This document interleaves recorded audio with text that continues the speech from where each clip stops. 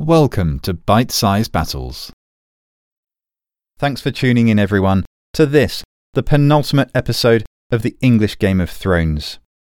There's a small change for this episode in that we're featuring a massacre in the aftermath of a battle that never was, now known as the Harrying of the North. It occurred in the winter of 1069 to 70 as a result of continuous rebellions from northern England. And while not a battle in itself, it was a key moment in the Norman conquest of England. In most of the history textbooks you probably read at school, William won at Hastings and the rest of England suddenly became Norman. That couldn't be further from the truth. Many of the English lords did quickly submit to William, and much of the cream of the Anglo-Saxon army had been killed at Stamford Bridge and Hastings.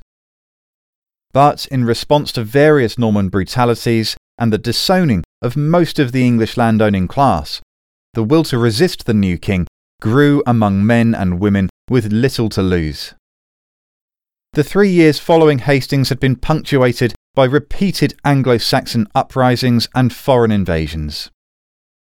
The Anglo-Saxon Chronicle tells us that in 1069, the late King Harold's own sons, Godwin and Edmund, came from Ireland at midsummer with 64 ships into the mouth of the River Tor in southwest England. 64 ships would mean somewhere in the region of 2,500 men, a good-sized force for the day, but not sufficient on its own to retake England. But whatever hopes the brothers had of gathering local support were quickly dashed when they were roundly defeated pretty much immediately by one of William's henchmen, Count Brian. They were forced to flee back to Ireland, at which point they disappear from the historical record, never to be heard from again. There were other problems for William too, including Adric the Wild, an English thane or minor nobleman who held lands around the Welsh borders. He may even have been a nephew of Adric Striona, the traitor who had abandoned Edmund Ironside in the middle of the Battle of Assendon 50 years earlier. The Wild, though, was made of sterner Anglo-Saxon stuff. He had allied with Welsh princes and raised 2 serious rebellions against William in 1067 and 69. Both, though, were crushed. These were just 3 of several serious rebellions and incursions that the Normans had to put down, and it must have seemed like a life-or-death whack-a-mole game. As soon as you put one down, another one bursts back up. In northern England, by 1069, William's authority still did not extend beyond York, into the wider reaches of Yorkshire and Northumbria. The region had been settled by Danes and other Vikings for hundreds of years, and there was a certain sense of difference, of separation from the rest of the country. You can still see the differences in modern place names like Grimsby, which means the town of Grima, or hear the differences in the variety of accents of northern England to this day. Even the Anglo-Saxons had only relatively recently ruled over this part of England, so if the northerners felt kinship and loyalty to anyone, it was to Danish or English lords, not Norman. And so, when William sent one of his men, Robert Cumin, with 500 knights and other troops to conquer the region in January 1069, the Northumbrians ambushed and slaughtered them to a man. Then, in the summer, William found himself in trouble on multiple fronts. Adric the Wild in the Midlands, Harold's sons in the south, uprisings in Dorset, Devon and Kent.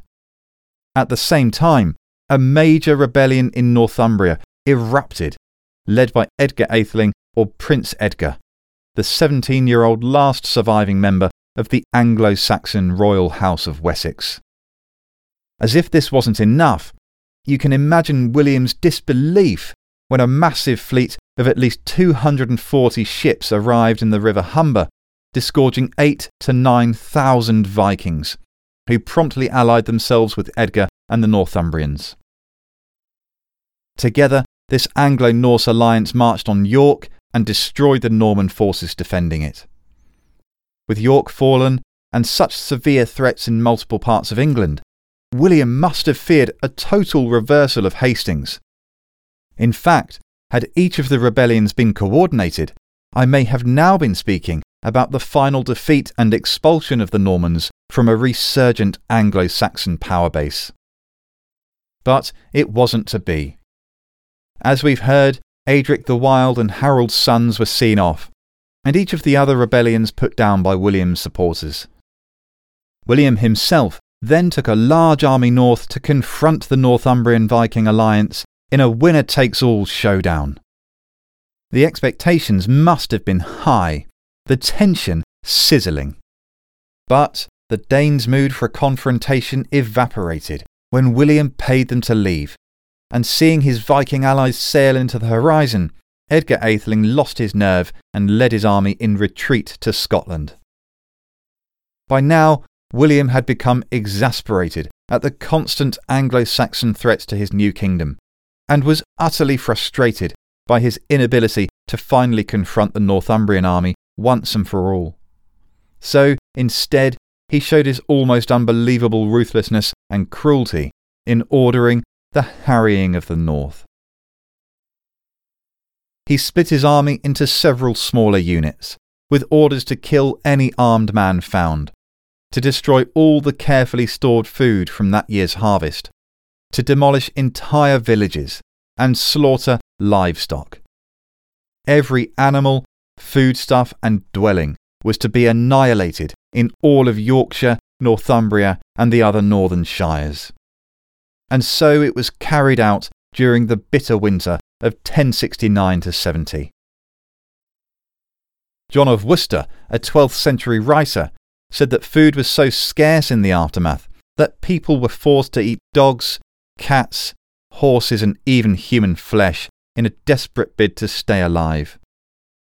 Refugees from the devastation are recorded as far south as Evesham Abbey in Worcestershire, where the abbot gave them food. So starving were they, though, that the abbey's records say that many folk tragically died from eating too ravenously, in similar effects to what Allied soldiers saw during World War II. When they gave food to skeletal concentration camp survivors, many died within a short time of eating. It's known today as refeeding syndrome. There are many estimates of the death toll, ranging from tens of thousands to 150,000. A contemporary historian, Orderic Vitalis, said that 100,000 died from murder, starvation and exposure. If correct, that would make it about 5% of the entire population of England, and matched the number of dead from the atomic bombing of Hiroshima in 1945. Even more tellingly, this figure amounted to more than 75% of the population of northern England, and the Domesday Book of 1086 records that even 16 years later, 1/3 of the land in the region was still recorded as vasta, or waste. Never again did a major Anglo-Saxon threat to Norman rule emerge from northern England, which of course was the aim. William then marched into Scotland too, and forced its king Malcolm to submit to him and expel Edgar Atheling from his kingdom. Edgar, with no other options left, finally submitted to William. With Harold's sons defeated, Danes paid off, the north ravaged, rebels crushed and the last of Anglo-Saxon royalty in submission, William had emerged from the jaws of potentially fatal defeat to a position of unrivalled power. The Norman conquest wasn't quite complete, but Anglo-Saxon England was, finally, in its death throes. In 1070 and 71, a last flicker of life in the form of an Anglo-Saxon firebrand by the name of Hereward gave William his last serious English headache. See you next time for the final episode of the English Game of Thrones. Ely, The Last Stand.